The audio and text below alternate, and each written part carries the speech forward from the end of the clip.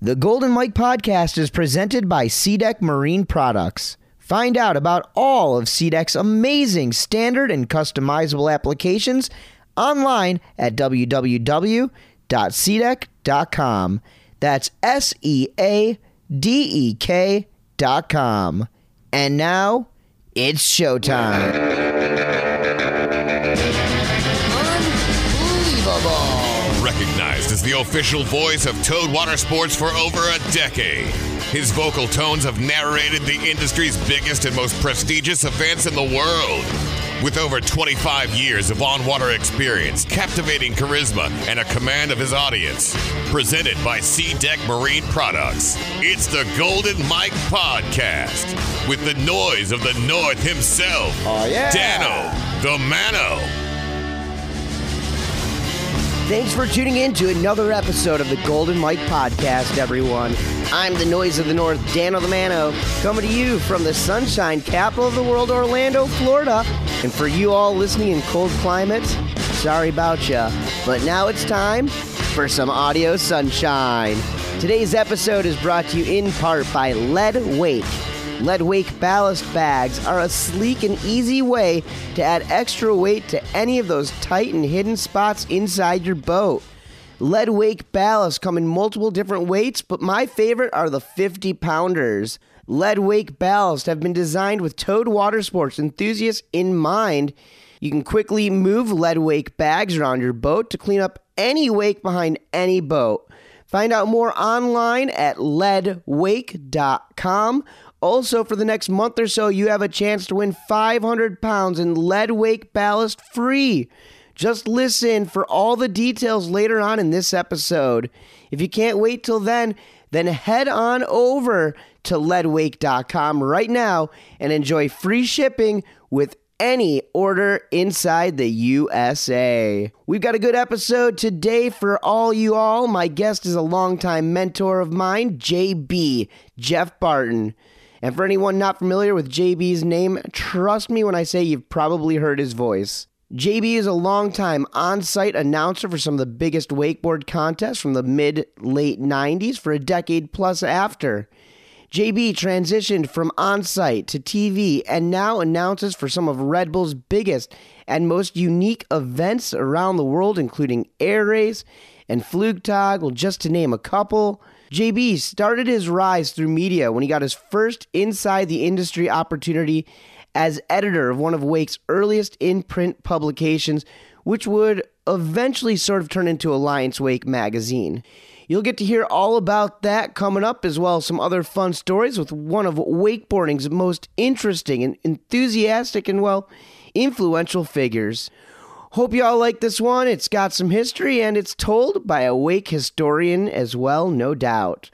So I had my first weekend off from any sort of Toad Water Sports this past weekend. I spent it here in Orlando, and it was nice. I got to sleep in. I got to do some work around the house, and, well, tell you the truth, I kind of missed being on the road, and I'm ready to get back at it. Well, I've got one more weekend off, and then I'm headed to the Philippines for the WWA Wake Park World Championships. It's going to be a lot of travel, but I'm excited to see that part of the world for my first time and, well, to meet all kinds of new people and see all kinds of new riders. I did announce the final stop of the 2016 Malibu Boats Evolution Pro Series since the last episode. We were in Punta Cana, Dominican Republic for the Malibu WWA Punta Cana Pro, which was also the last stop of the WWA Wakeboard World Series and stop 2 of the WWA's Wake Park World Series. So the event included both boat and wake park. The boat contest was held at our all-inclusive resort in the Dominican called Al Sol.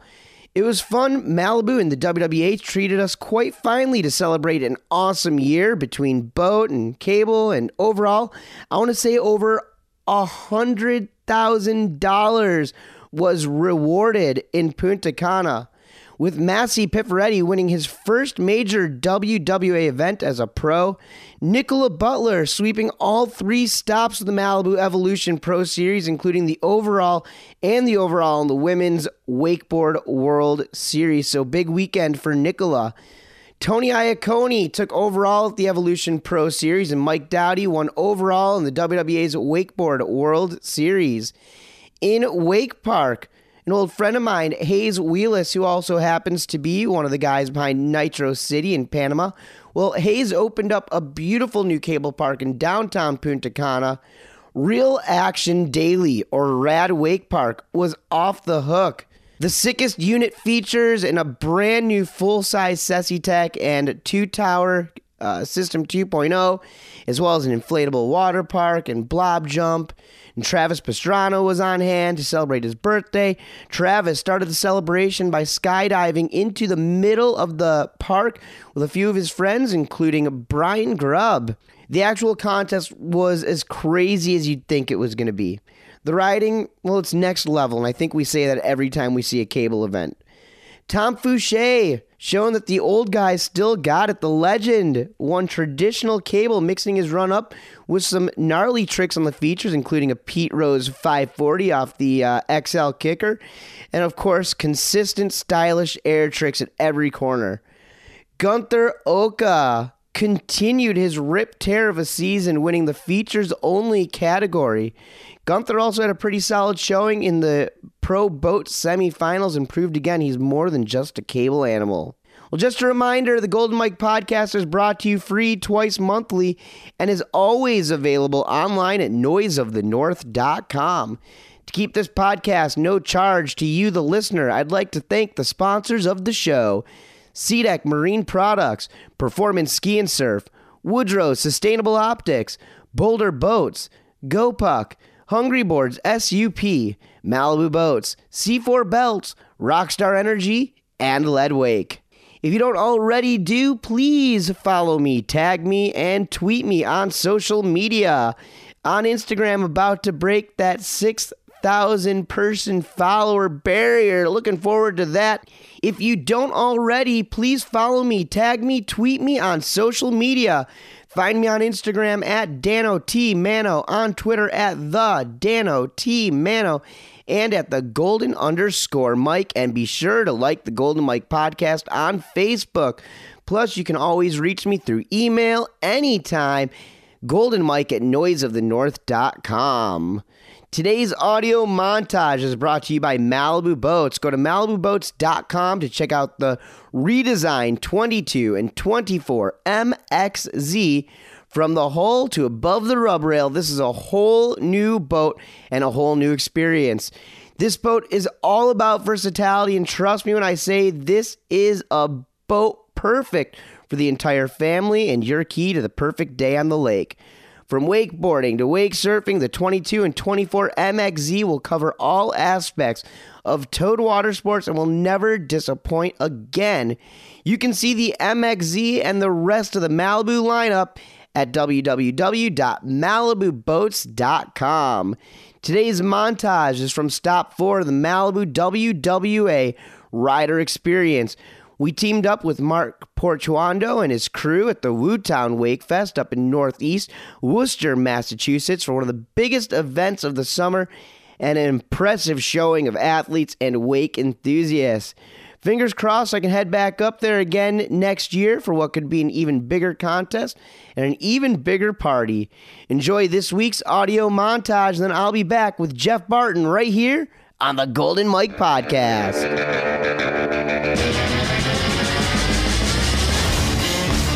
Hey guys, it's Tara Mikasic, Malibu Pro Team Rider. We're out here in Worcester, Massachusetts for the Rider Experience East, WooTown Wake Fest, and just pretty much everything awesome in the Northeast. I'm Kyla Hendricks. I'm from Green Bay, Wisconsin, and I'm 11 years old. I am so happy to take first in the girls division. Hi, I'm Jake Castor from Westford, Massachusetts. I won the WooTown Wake Fest in men's wake surf division. Hi, my name's Larry Stin. I'm from Columbus, Indiana. I'm 10 years old. I'm stoked to win junior boys and Eastern Regionals. I'm Kira Lewis. I'm from New Jersey. I'm 10 years old. I won the junior girls 9 and under wakeboard division and the women's wake skate division. Hey, I'm Shanna Castelli. I'm 20 years old, and I'm stoked to take the win in the amateur women's division. Hey, my name's Thomas Herman. I'm 13 years old. I'm from Fort Wayne, Indiana, and I just took first place in the boys division at the WWA Regionals Championships. Hi, I'm Nicole Portawando from Worcester, Massachusetts, and I'm stoked to have taken the win in women's wake surf here at WooTown Wake Fest. Woo! Hey, this is Aaron Piemontesi. I'm from Lake Apacog, New Jersey. I'm 26 years old. I just won men's 2 at the WooTown Wake Off. Woo! This is Francisco Cabezas, came up to Boston, took the win on wake skate. Where are you at now, Waking Warriors? Hi, I'm Seth Wittrell, 35 years old. I won the Masters, so 30 to 39, and I also took second in wake surf. Hey guys, I'm Woody White. I'm 21 years old from Louisville, Kentucky. I'm stoked to be back here and win regionals again at the Malibu Riders Experience East. Bryce Gray, wakeboarder from Australia. I just won the 4th round of the Malibu Riders Experience. Hi, I'm Holly White. I'm from New South Wales, Australia, 16 years old, and I'm stoked to have won the junior women's division at WooTown Wake Fest. Merrick Freitag. I'm 40 from Shrewsbury, Mass. I'm stoked to take the win in the Veterans Division. What's up? It's Master Ferretti. We're out here at the Malibu Rider Experience at the WooTown Wake Fest, and just stoked to be out here. How's it going, guys? Parker Siegley here on the Golden Mike podcast. We're out here in WooTown for the WooTown Wake Fest. Yeah, it was an awesome weekend. The wake was huge and everyone killed it, so had fun this weekend out here. Amber Wing here at WooTown Wake Fest in Worcester. Yeah, it's been an awesome weekend for the Malibu Rider Experience. We had so many riders here and so many new people coming in to compete for the first time. It's been so great. Everyone's super awesome and we've had the best weather ever. What's going on? JD Webb here. We just finished up the WooTown Wake Fest. It was a great day. I was stoked to take the W. All the riders went out and killed it. And glad to be out here just having a good time. Kobe France, second week in a row here in the Malibu Boats Rider Experience. It was awesome contest. The area's super nice. The site's awesome. The wake was super big today. It was like one of the biggest wakes I've ever ridden. It was good fun. Ended up riding all right and doing well in the Junior Pro event, so I'm stoked. My name is Mark Portawando. I'm the organizer of WooTown Wake Fest. I want to thank Malibu Boats and the WWA for participating and making a joint event at the collaboration with the Rider Experience. And we hope to see you back at WooTown Wake Fest July 14th, 15th, 16th in 2017.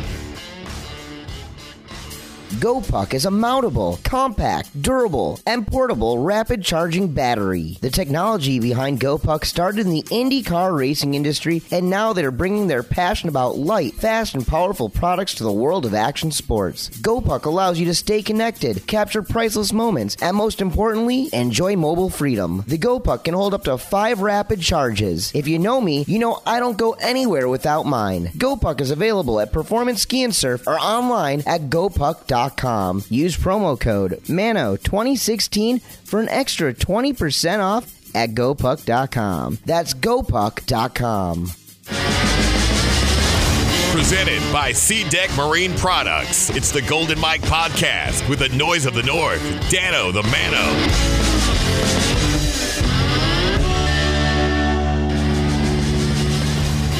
Well. JB, finally, the Bartman has come back to Orlando. What's up, Jeff Barton? You know, it's definitely been a long time since I've been in Orlando with a microphone in my hand, and it's also been equally as long getting to work alongside you. So what's up, Dano? Yeah, man. Dude, I'm stoked to have you here, the Golden Mike Podcast. You're a guy I've been thinking about having on since I got started, I think 2.5 years ago. You're one of the first people I called and told about this thing. You're a guy, you've been a part of the industry for so long. So for some of the folks who may have never heard of you or whatever, why do you think I'm having you on this podcast today? Maybe you could talk a little bit about who you are and some of the things that you've done in the industry, and that'll kind of set us up for the rest of this conversation. I truly think that you have me here, Dano, for real, because I'm one of those lucky, fortunate people out there who had the opportunity in life to make an impact in an industry my athleticism was one thing, and I think I've had a little bit of success, comparatively speaking to the people we've covered through the years. My athletic level is not at the level of a Danny Harf and Eric Ruck, a Mazia, all these guys. But dude, I was a stoked wakeboarder who back in the 90s had a passion for a sport, and I had an opportunity in life and I went for it. And I got a front row to the sport that I absolutely loved, and I got to participate in its development. And I was just honored to have that opportunity. Ultimately, I was living in San Diego back in the mid 90s, and I got into wakeboarding. It's funny enough. I can do a quick version of this. My first real start getting into wakeboarding was taking it as a class at San Diego State back in 1995. It's the only college class, Dano, that I ever got an A in. So it was a half point credit. Loved doing it. Began to organize a wakeboarding competition series in San Diego, and then from there I had a great editorial opportunity. There had been one magazine in the business called Wakeboarding Magazine, and a publishing firm out of the West Coast called World Oceans Media. They had a surfing magazine, a snowboarding magazine, a bodyboarding magazine, a beach volleyball magazine, freestyle motocross, and they wanted to add wakeboarding to their mix. And they just started soliciting for people who were active wakeboarders that were in the Southern California area. And dude, I was a stoked wakeboarder, Dano, but it was a very small pool of people to choose from that were really down with the sport out in the West Coast and certainly in Southern California. It certainly wasn't the dynamic environment that, say, Florida was, even the rich area of skiing that you come from. There's a lot of people that were involved in the towed water sports. Towed water sports in Southern California was a very small area. Long story short, this publishing company gave me an opportunity to come in, and right out of the gate, Dano, I went from being a stoked recreational wakeboarder to being the brand new editor and director of a magazine called Launch Wakeboard Magazine. And it was an unbelievable opportunity. I literally went from 0 to 100 miles an hour in the industry in a single shot, and it was a really cool opportunity. I did that for 3 years, then made the move over to Orlando, where I then took a position with Wakeboarding Magazine, came on as their one of their sales members, and then after 6 months, I then had the second great opportunity. A fellow named Tony Smith, who'd been the editor, had decided to move on, and suddenly the editorial position of the largest publication, Wakeboarding Magazine, became available. And I was fortunate enough to get that lead editorial position, and it was a great opportunity. I did that for a number of years. Collaterally, or I should say collaboratively, the company that owns the magazine also owned the Pro Wakeboard Tour.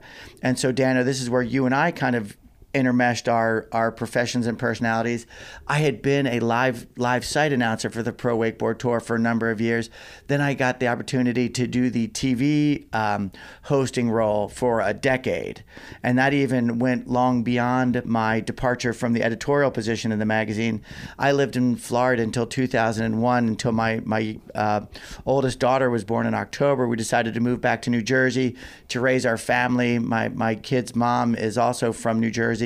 We decided to move home, so I gave up the editor's position, but I still had the opportunity to work in the pro wakeboarding tour scene as the TV host, I think upwards until about 2012. So that kept me very relevant in the industry. And again, Dano, the respect that I have for the opportunity as like a dude who just loved the sport to actively take a hand in helping shape it and getting to go to all the pro wakeboard tour events. It was like it was the proverbial dream job, Dano. And I hopefully it reflects looking back that I didn't treat it as something I had coming to me, but I hope I reflected it as the true honor that it was to get that opportunity.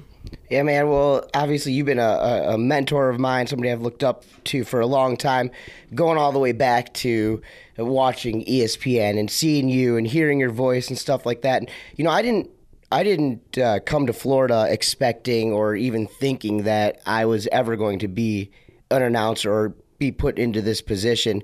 In fact, you know, I never expected to be traveling around. I saw Eric Ruck, who I grew up with. I would watch him travel every single week, and yeah, I would think it was cool, but it was never even on my radar, and and obviously I was given that opportunity back around 2005 for myself to get behind the microphone for the first time, and from there you and I got to work together a few times. But your career was kind of changing. You were going away from having to put 6 to 8 to 10 to 12 hours a day on a microphone with personality to being on for 15 minutes at a time, with the whole with the TV stuff that you were doing and everything. But I want to kind of get back and start from the beginning. You talked about 1995 getting kind of into the whole wakeboard thing. So 1995 comes around, wakeboarding. At this point, what's your background? Are you a surfer? Are you a skater? Or what? How do you even get involved into the wakeboarding stuff? And I said 1995 is where it really started to take the locomotion moving forward to what became a career. But it actually started back in 1985. Living in New Jersey, I was an aspiring surfer. Like, I sucked at surfing, but I loved it. I immersed myself in the culture of it. I had done the same thing with skateboarding. I was that kid that was just out there with a voracious appetite, not just to participate in the sport, but to gain as much knowledge as I possibly could about what the sport was. Looking at the magazines back in those days, skateboarding and surfing was on TV so infrequently that I would catch it whenever it was on those things. But I just was passionate about it. Living along the Jersey coastline, I can remember specifically in 1995 walking into a shop called Avalon Surf, and I was greeted by this little board. It was a miniature surfboard, yellow, and it had foot straps on it and this really cool little winged keel. And I inquired, what is that? It's it was a surfboard too small for the water to go out and surf on the ocean waves. And they said, well, it's kind of like a water ski, but you're water skiing on a surfboard. And I just remember looking at it, and it was clearly meant to get air. You were clearly going to be doing jumps on it. And I remember at that point, too, I'm like, people are going to be able to do flips on that thing. I'd remember seeing pictures and clippings of trick skiers specifically. I had not admired, I wasn't drawn to water skiing, but I thought trick skiing, I'm like, that looks really cool. And when I saw this thing, the Scurfer, I'm like, okay, this is a surfboard, like what I'm into, and people are going to be doing some gnarly tricks on it. And I became hooked, Dano, at that point. And I had no access to boats. I would get to do it 2 or 3 times a year, literally for a decade. And but I always stayed passionate about always wanting to do it the next time. I'd gone to school. I grew up in New Jersey, went to college out in Ohio, and spent 2 years at a very small liberal arts school out in Ohio that I came to find was very landlocked. And I ended up taking what I thought was going to be a semester break to go live with some surfer buddies out in San Diego.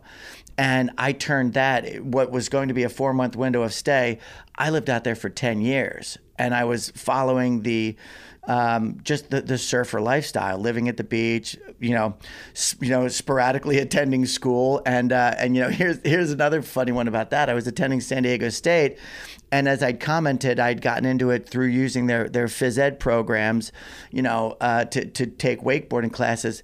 But before that, this is funny how things come around.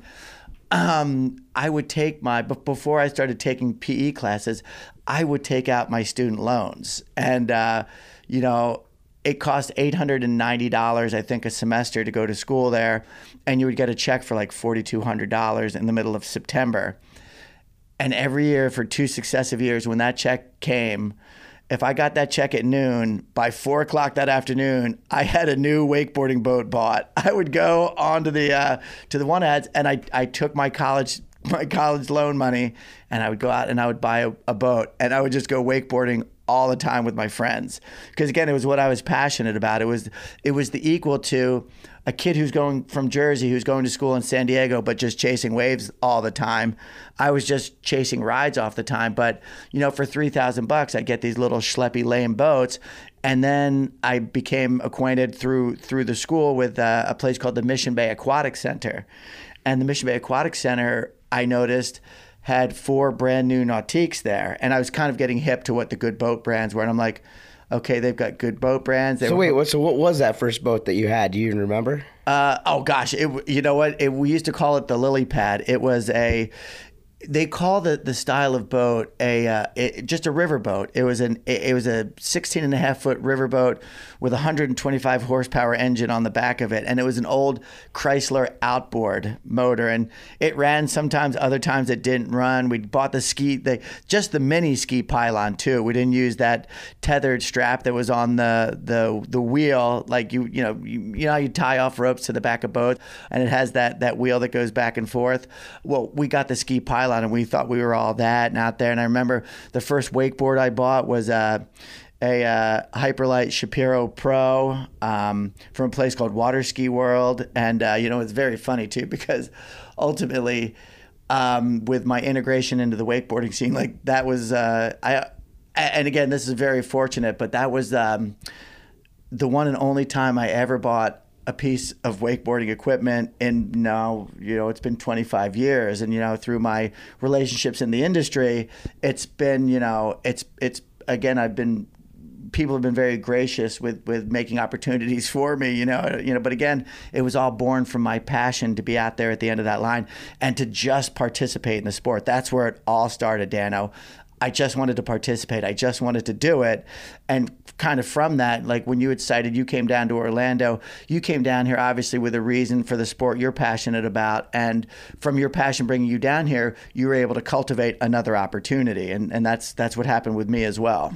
Yeah, man, it's pretty crazy how it all kind of comes around and works out in those fashions. So you're in San Diego and you got these boats. Okay. First of all, Water Ski World, is that Mike Murphy's place out there? No, he had a place that was up in Long Beach, California, and I can't remember the name of it, but I know the Pinto. He rules. Did you spend any? I had Tony Klarich out on the podcast already this year. Oh, cool. Tony, when I started to get into competitive wakeboarding and I was really getting after it, the one competitive game in town was the Canyon Lake Wakeboard Series, and that was about an hour and a half away. It's up there in Canyon Lake, California, the private gated ski and wakeboarding community up there. And so I went there, and that's where I met guys like Mike Murphy, legendary in foiling, Tony Klarich, the master of everything Toad Water Sports, and I got to know the character that Tony was as well. And I saw a guy, Tony's an example of somebody who immersed himself, was totally passionate about it. At the same time, that was also where a young kid at 13 years old named Randy Harris lived. And I remember going to my first competition. I always love to tell this story. I'd already known of Randy Harris's reputation. He was going to be the next coming. He was going to be a great one. And, I was going to this competition to see this, Randy Harris, this phenom rider. And I expected to see some type of rock star and something, I got to the contest. I'm like looking around and I can't figure out who this kid Randy Harris is, this star wakeboarder. But man, there's some little kid who's over to the side throwing, these large boulder rocks close to the docks. So he was like splashing everybody. And ultimately it was pointed out, like, that kid over there that was being somewhat of a little bit of a menace, like, that's Randy Harris. I'm like, that kid, the kid that everybody wants to, choke and then throw into the water, that's him. And then he went out and rode. So 13 years old, what's your impression on Randy? Well, it was funny, too, because I had just gotten my editorship, or I started my editorship came about that same time with Launch Magazine. When did Launch start? Launch started in 1996, I believe, is when that came out. So yeah, the summer before is when I was just getting into wakeboarding, and I'd seen Randy, and we had some mutual friends, and so like I got to meet Randy. Another kid that had lived there named Sean Segrin. He lived in San Diego, and his parents had a vacation home up there at Canyon Lake. So he would go up there, and he was the same age as Randy. So like I got to become friends with Randy naturally then before I became the editor of Launch. So that next year, the next spring, is when the guys at this World Ocean Media were putting out feelers for the industry, like who's a committed wakeboarder, in the Southern California area. And another card I should share with you about that as well. Like I went up, Tony Finn, the runner of the show over there at Liquid Force, knew me because I started working at Water Ski World.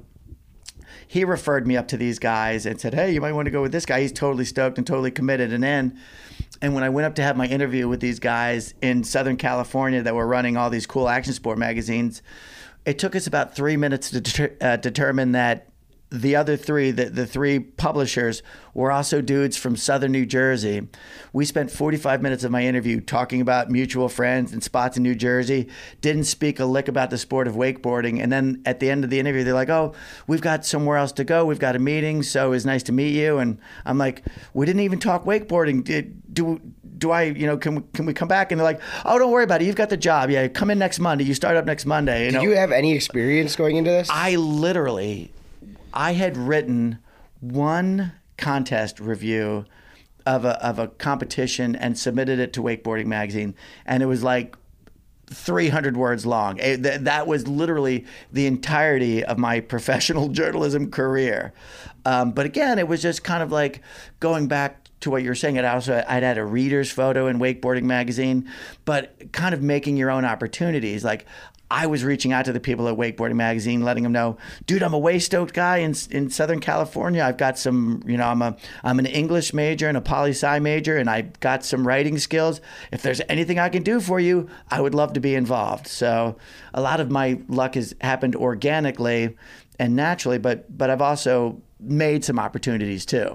All right, so JB, you're talking about being out there on the West Coast and talking about Canyon Lake. Well, we know nowadays, for anybody who kind of follows the sport, for a long time there's kind of been a lot of animosity in Canyon Lake between like the skiers and the wakeboarders. And if I remember correctly, although you're kind of a guy who's cool with everybody, and you were also a part of the Pro Tour when it was more than just wakeboarding, so right. You had to deal with both sides of things. But we're sitting here in the offices of the WSIA right now, and the executive director Kevin Michael, Kevco, he's one of your best friends, and we all know where he started from. Right. Myself, you know where I started from. Eric Ruck, another good pal, you know where he started from. But you were a part of this era where it was definitely skiers versus wakeboarders.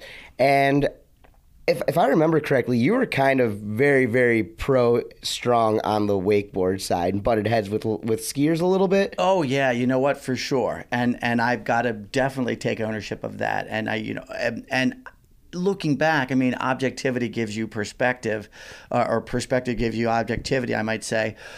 I was part of that culture of the Canyon Lake wakeboard scene, and that was a microcosm of the towed water sports world. And especially for the Southern California scene, there was high-level competitive skiers that came out of that area.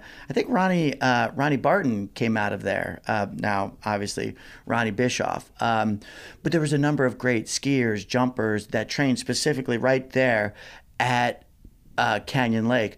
Conversely, you then had the Randy Harrises. You had Melissa Marquitte's older siblings, Tommy and Charlie, Ricky Gonzalez.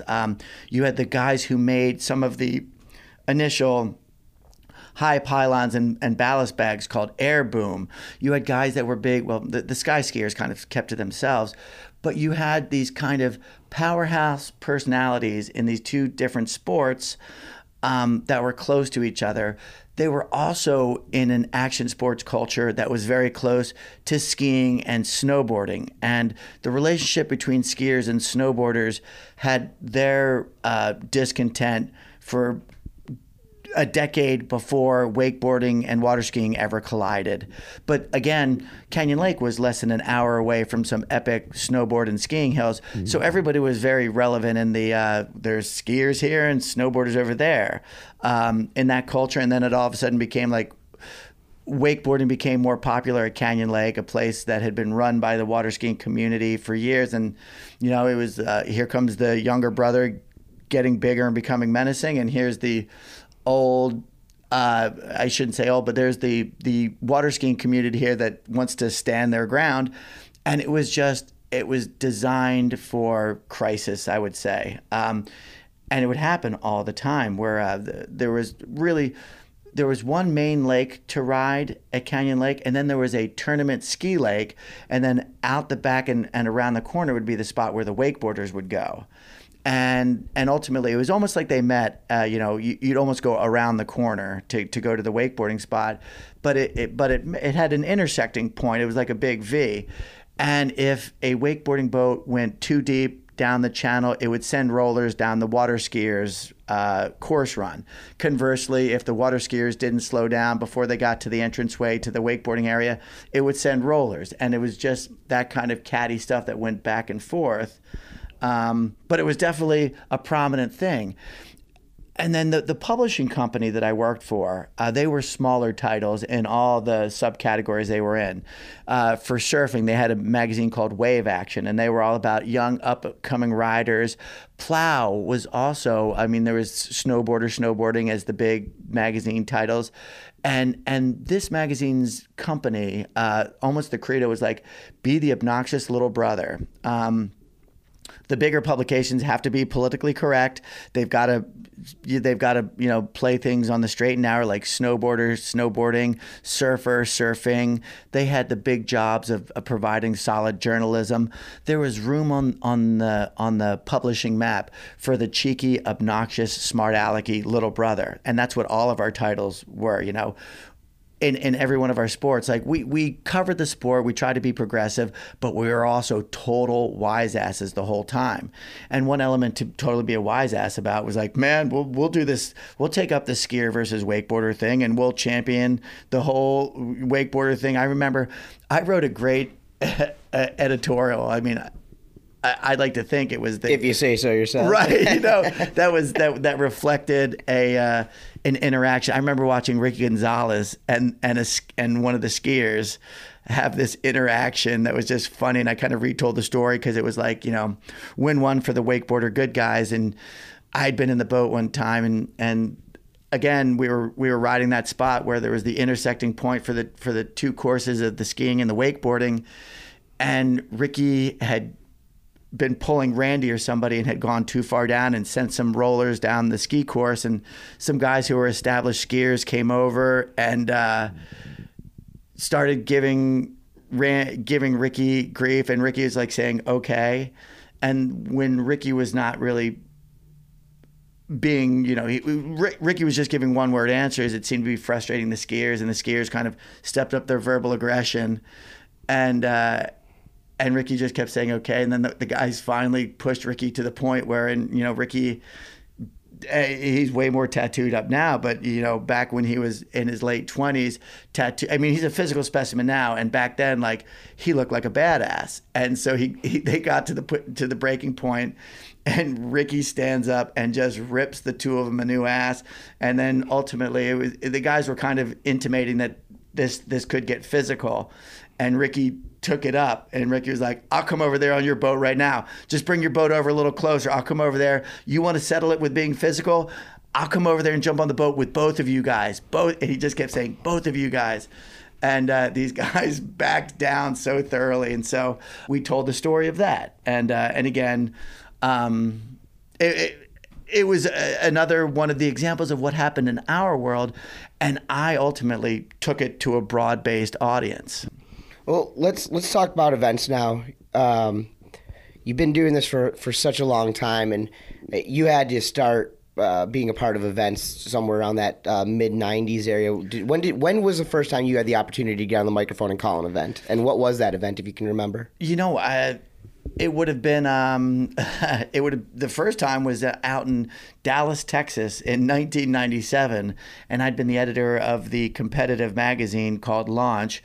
And the WWA was a property that was supported and produced by World Sports and Marketing. And I remember, and again, being the young, cheeky magazine, we were also run on a shoestring budget. So I remember wanting to compete out at Nationals. And I think I reached out to Terry Dorner, who was then running the show over there for World Sports and Marketing. And I said, hey, I'm Jeff Barton from Launch Magazine. We're going to, cover your story. Do you think I could get free entry to your competition out there? being a young schleppy dude. And I think the decision was made like, yeah, you can come be in our competition, but you're going to give us some work. Why don't you get on the microphone and relieve some of our guys from time to time? And at that point, it was Keith Allen, who's a mentor of mine, and Bruce Robson, who also showed me the way and helped me hone my chops. So those guys were influential, and I hadn't gotten into it wanting to do the announcing thing either. But when I got up there and talking about it, I'm like, oh, this is fun. This is kind of rock starish. People are listening. I got a microphone. I'm down with this. Well, first of all, like, how does that with you doing launch and World Sports and Marketing running Wakeboarding Magazine, I can't imagine them being stoked for you to show up and say that you're going to be covering their event as well in your publication. Well, I think from a World Sports and Marketing perspective, it's all about getting as many images that were out there. So having another magazine that was also active in the industry saying, hey, we're going to cover your event. I mean, I don't think you'd see that happen these days, though. I think Alliance Multimedia and Wakeboarding Magazine certainly do seemingly keep dynamic from what events are covered and what events are supported. Keep those things separated. And but again, just like any good event company, it was Terry Dorner's prerogative to want to get as many images out there. So by letting them know that we were doing a story, we were doing, that's good for them. It's good with their business partners that they're, like they say, there's no advertising like editorial coverage. So they were getting editorial coverage in another magazine. I'm sure, the guys at Wakeboarding Magazine probably weren't all that stoked. I remember we came one time, Wakeboarding Magazine had sponsored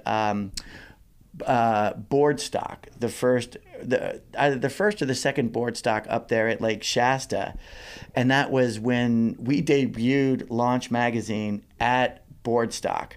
We totally came in and guerrilla marketed at Wakeboarding Magazine's event to their people. I remember we connected with a company called Thruster, they were also kind of like some counterculturalists in the industry and kind of badasses. And they were like, yeah, you put your banner on our boat out here. You give your magazines away from our boat. No problem at all. And we just straight out of the gate became a thorn in the side of Wakeboarding Magazine. And so,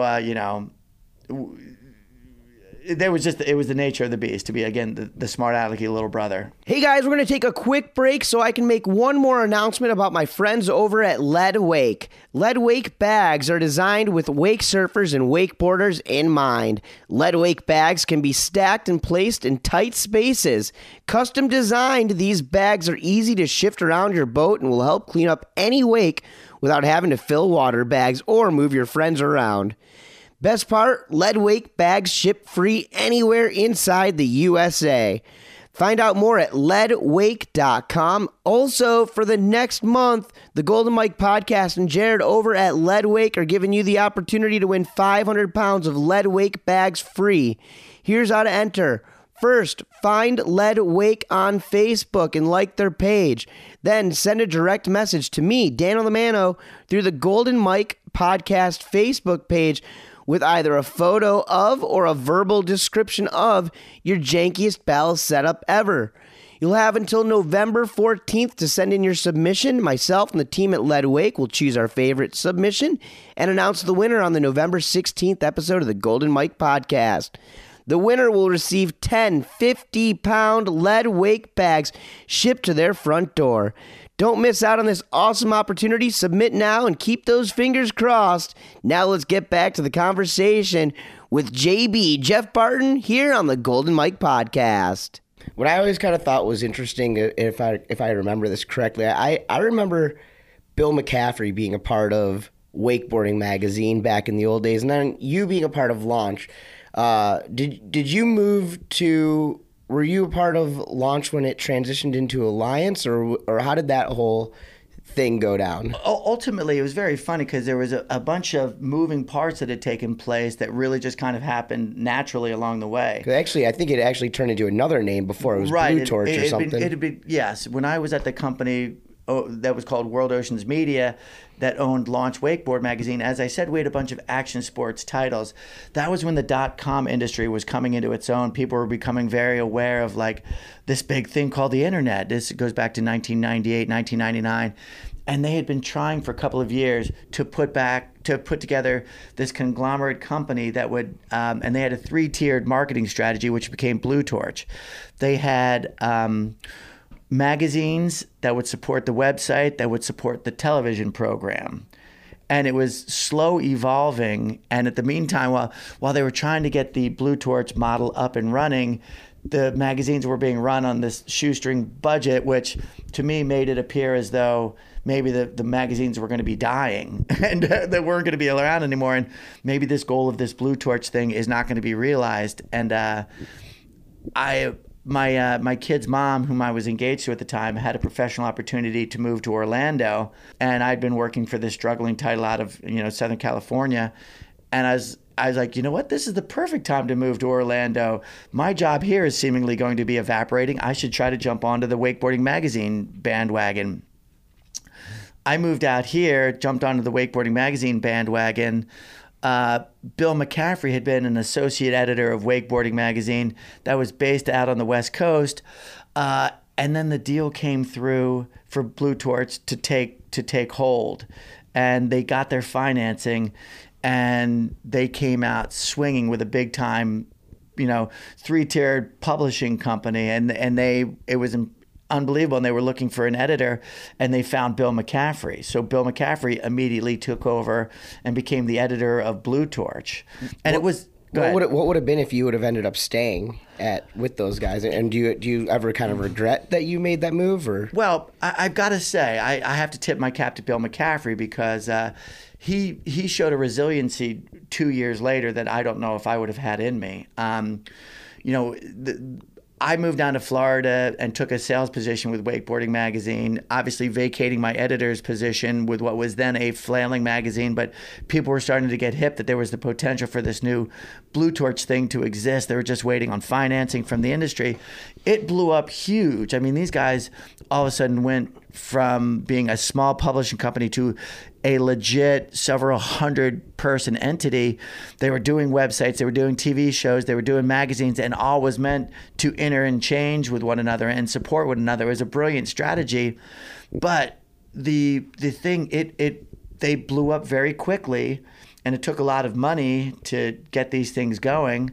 And ultimately, after 2 years, it might not even have been 2 years, their budgets ran out. It might have only been a year and a half. These guys had gone to a trade show in San Diego, Blue Torch, biggest thing in the industry. We're kicking ass. This is so awesome.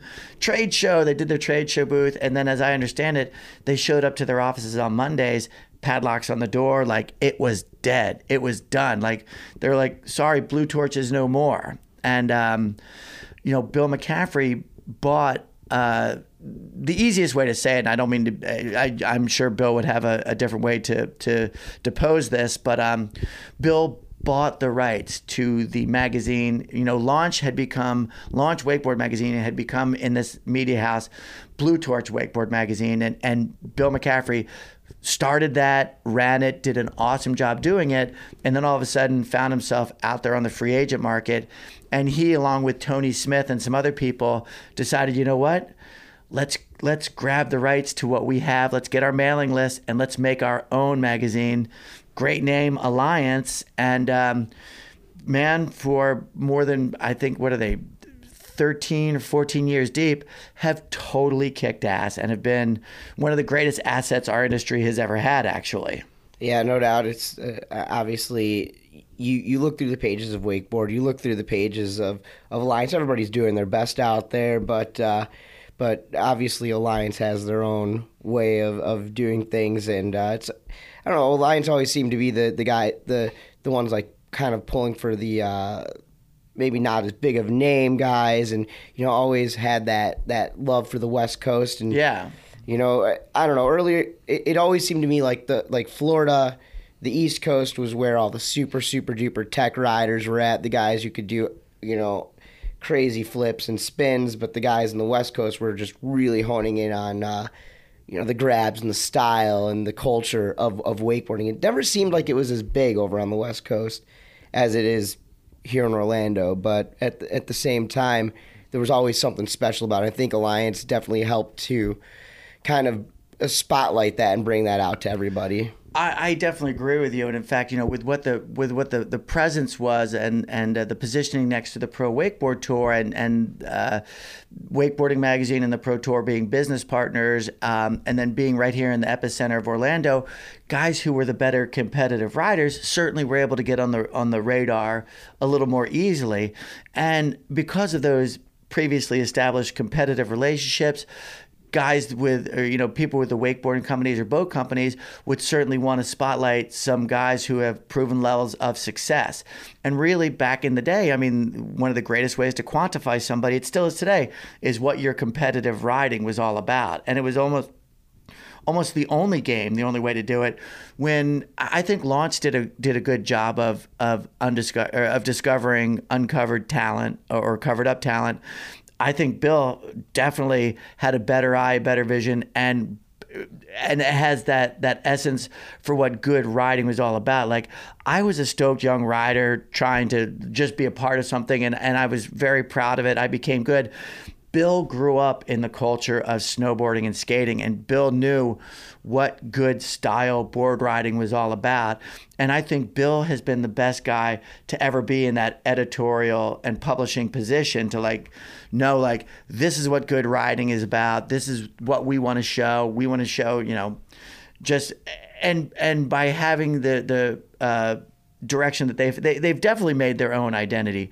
They're definitely unique, and just like you said, they don't look like a second running of Wakeboarding Magazine. They look like a first running of Alliance every time out. You could pick it up without seeing the cover, and you could read inside, and you would just be able to tell by the tenor and tone. And even the content of the photographs, you'll know specifically if you're looking at a wakeboarding magazine or an Alliance magazine. And I think, Bill had the difficult task of creating a unique and new identity, and they've done a great job. Corey Murata, all the boys over there. Garrett Cortez, love what that guy has done. That guy is amazing, absolutely amazing. Absolutely, they've carved out their own thing out there, and you got to appreciate that. I want to, you were an announcer for such a long time. You were just like me, going to events every single weekend and running around with the boys. And I'm not going to lie, I've mellowed out quite a bit. And I think part of what got me to where I am today was the fact that I was the first man up. I was the first guy on site, behind that microphone. And I was the last person to bed because I had to wait till every party was over to make sure that I was a part of it all. Yeah. I've been honored enough to run around with the biggest names in the sport at the weirdest hours of the day and night. And I know that you have been right there, and you were a part of kind of helping push the Pointless Posse, guys like Parks and Danny Harf and Chad Sharp and Eric Ruck and Shane Bonifay, and making these guys just look and sound like rock stars at events. And could we say that they were that some of those guys were probably the best examples for maybe little kids in those days? I don't necessarily know about it, but I think at the same time it was a time in wakeboarding where we kind of needed that identity or whatever. But I also think that Pointless was maybe the last of that rock star wakeboarder life. So I think that we still see some guys trying to portray that, but I think Pointless was really the last of that whole, getting away with being able to rock all night and still run that podium. Yeah, and I think you're definitely right there. Back again when I was in the editorial position, the leading the charge over wakeboarding, and it's all about creating heroes. And I think as whether you're on the microphone, Dano, whether you're doing it in print, whether you're doing it on television, we're storytellers. And dude, who wants to listen to a crappy story? We've got to make good stories. We got to make things that people are drawn to. And part of that is heroes. People who are into sports love to know who the dude is on top, who's the one to look up to. And for me, Parks Bonifay was it. We had great guys, Sean Murray, Darren Shapiro, Ruck, Danny Harf was coming into his own. I mean, Kobe Mikasic, so many guys. Parks was doing his own, like, Parks just had such a unique vibe and was just so on top of stuff that I always really respected it. And what really got it there, I've got a picture in my home, and gosh, I wish I could get this to you. It slightly superseded the Pointless Posse, but it was when they were just starting to form. Here was Parks, who was considered a great free rider and just a devastating competitive rider. And I went over to his house one day, down there when he still lived on Lake Alfred with his mom, and we go out back, and I mean, he was only like 16 or 17 at the time, maybe. And we go out back, and there by his dock is the most janky Sanford & Son thing I'd ever seen. It was these two crappy, dual pipes that were at about a 45-degree angle going up. There was a gap. Then there was a floating dock that had not one but two picnic tables stacked on top of each other, and then a rail up on top of it, and then just a drop back down into the water. The thing just reeked of consequences, Dano, is the way I always talk about it. And I'm like, and here's Parks. He's all this. He's this competitive success. He's this X Games champion. He's the guy to beat everywhere. And he's willing to kill himself because this had no relevance in competitive wakeboarding. What I was seeing, this gap jump to picnic table stand, I mean, there was like cinder blocks that were holding up the table. It was such, again, Sanford & Son crap. It was so unsafe. And I remember I got this picture of Parks, and ultimately at the highest point, you're probably like 15 feet up in the air. And it was, again, two picnic tables stacked up on top. And it wasn't a handrail, actually. It was one of those orange traffic median barriers that clearly had been stolen as well, which is also kind of funny and lends itself to the photo. And there's Parks up on top of it, just backlipping the crap out of it. And the whole thing looks like the most dicey, both well-balanced and unbalanced thing. And I remember, like, this is the dude willing to he's putting his career on the line, and he's not even looking at it like that. He's looking at it as some 17-year-old kid who's going to make something in his backyard, and it's going to be cool. And I was just like, that clicked with me. I'm like, this is awesome. It was a Matt Malloy photo. It was awesome. And shortly thereafter, then these guys all got their digital cameras, Dano. That was really what brought it together for the Pointless Posse. These guys would get these digital chipped cameras, and they would videotape everything they did each day. On and off the water. On and off the water. And then it would be up on the internet that night, or it would be shipped around. So again, the main media of exchange back in that day had been the magazine coverage, seeing it on TV in the competition format, or you had to wait annually for the new videos to come out to see what the state of the sport was. All of a sudden, you had 9 of the biggest movers and shakers in the sport that were going out building these new contraption, these new rails, these new features, and sessioning it, and then in real time getting it out there to the public. It was revolutionary. It was awesome. All right, JB, I know we've been spinning for a long time. We can go for a heck of a lot longer, but I'm going to just I want to get a story from you. We talked a little bit ago about being a part of the mix and running around all night long. And was there ever a time you spent where you were out with an athlete or something like that, or spent an evening, and you just are thinking to yourself, it's bedtime, how is this guy going to come out tomorrow and do anything? And then they come out and they put on an amazing show. Some crazy, something crazy that you've seen in your time out there that just blew your mind. It was very funny because both times when I got my editorial positions, it was very funny that I got accepted into the editorship's position, and then within 4 days' time, I left for a trip over to Japan each time. The first time was with Parks Bonifay, Zane Schwenk, Sean Murray. Can't remember if there was a fourth guy that was with us as well. And that's when I became the editor of Launch. And that's when I went from being just a random wakeboarder dude who was trying to mooch rides behind boats to actually being a member of the industry. And I went on this trip with Zane, Parks, and Sean. And Sean was very reserved and was, a good dude. But Parks and Zane were out of control. And I mean, Parks was young. I mean, Parks was like 16 or 17 years old, and we were overseas. And I went from being some dude who had seen Randy Harris like ride one time live, never met these people before, and I'm going all over Japan, and it was just a drunken shit show. I remember we were in this small town called Hamanako Bay, and it was like 11:30 at night, and there's Zane running around this Japanese neighborhood, butt naked. Just wasted, jumping off bridges, drawing all kinds of attention to himself. Parks was doing some other funny stuff as well. And I just remember thinking, like, I only knew these guys from what their athletic prominence was. Like, I didn't know that, like, this type of show went on at all. And I was really happy to find out that it did, because I was, could enjoy a good beverage too. But that was a pretty funny, like, welcome to the business, welcome to the dance. And Parks has been a part of many of those late night laughers, probably the best of which not to, share on here. All right. So let's chat a little bit about, before we finish here, let's chat a little bit about what's going on with you these days. You're obviously not announcing as many wakeboard contests.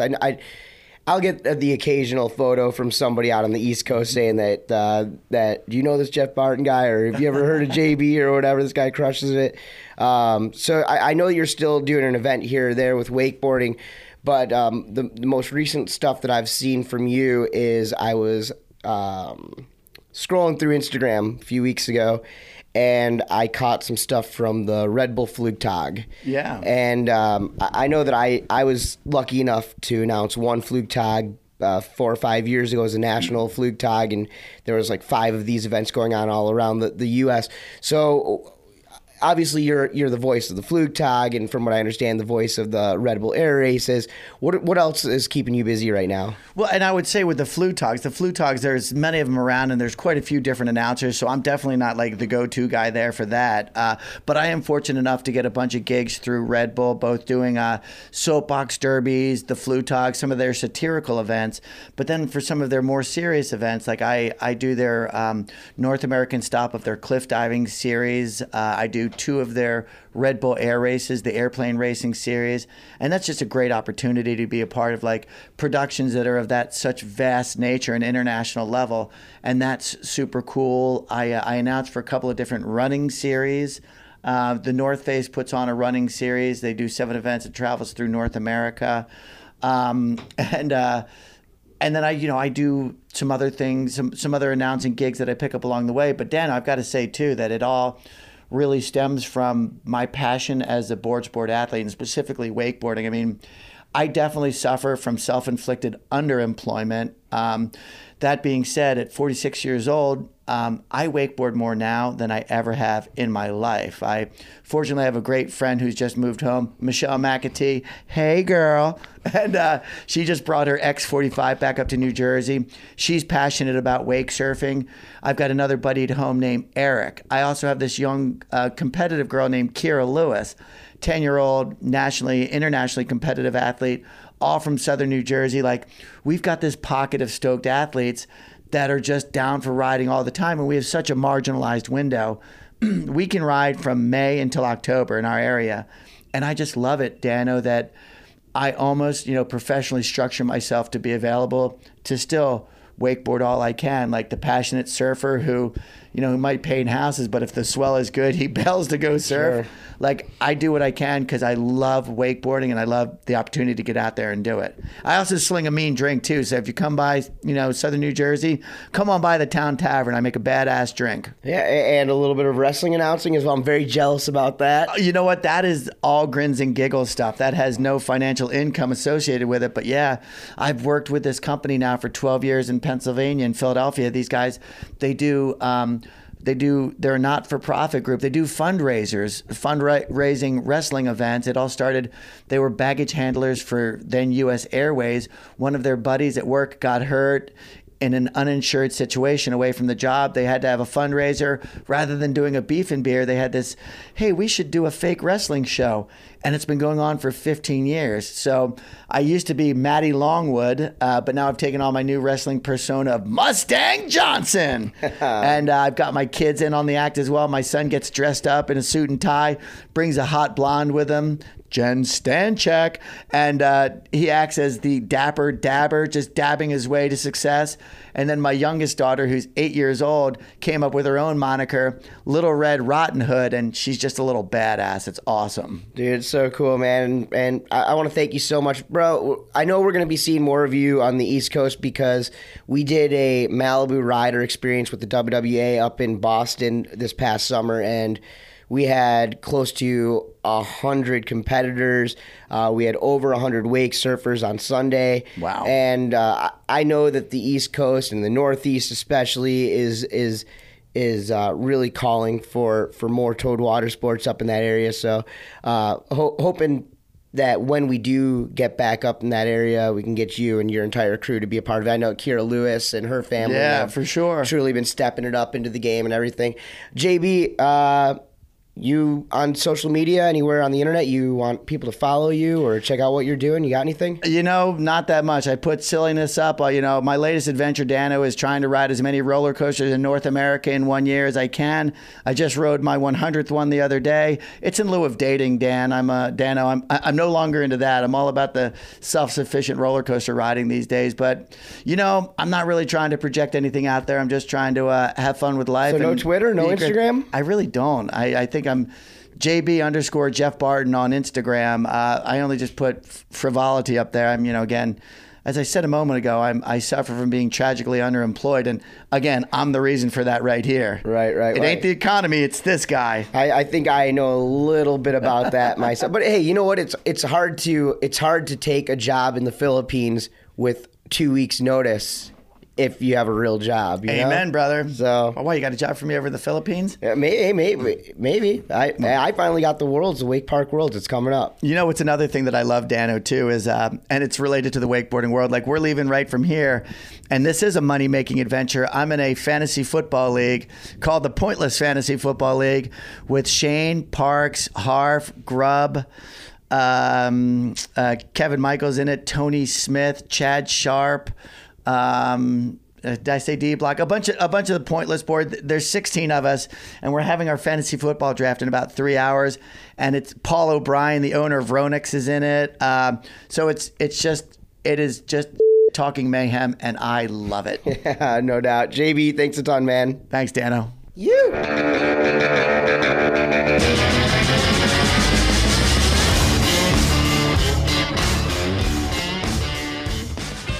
Woodrow's is a sunglass company based in Central Florida that manufactures frames from wood and other sustainable materials. With an infrastructure built on a passion for action sports, life on the water, and the love for the great outdoors, there's no doubt Woodrow's handcrafted wooden and sustainable eyewear will fit your lifestyle. Use my promo code MANO30 and you'll get an additional 30% off your entire order. Once again, that's promo code MANO, MANO30 at woodrows.com for 30% off everything. That's WOODROZE.com.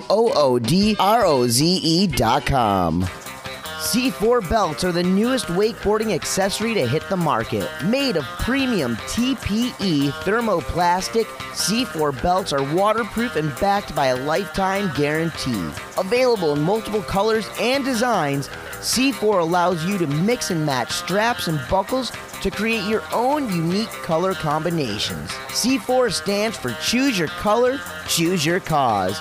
Use code MANO2016 at C4belts.com for 10% off your purchase. Look good, do good. C4 Belts. The Golden Mike Podcast is back with the noise of the North, Dano the Mano, presented by Sea Deck Marine Products.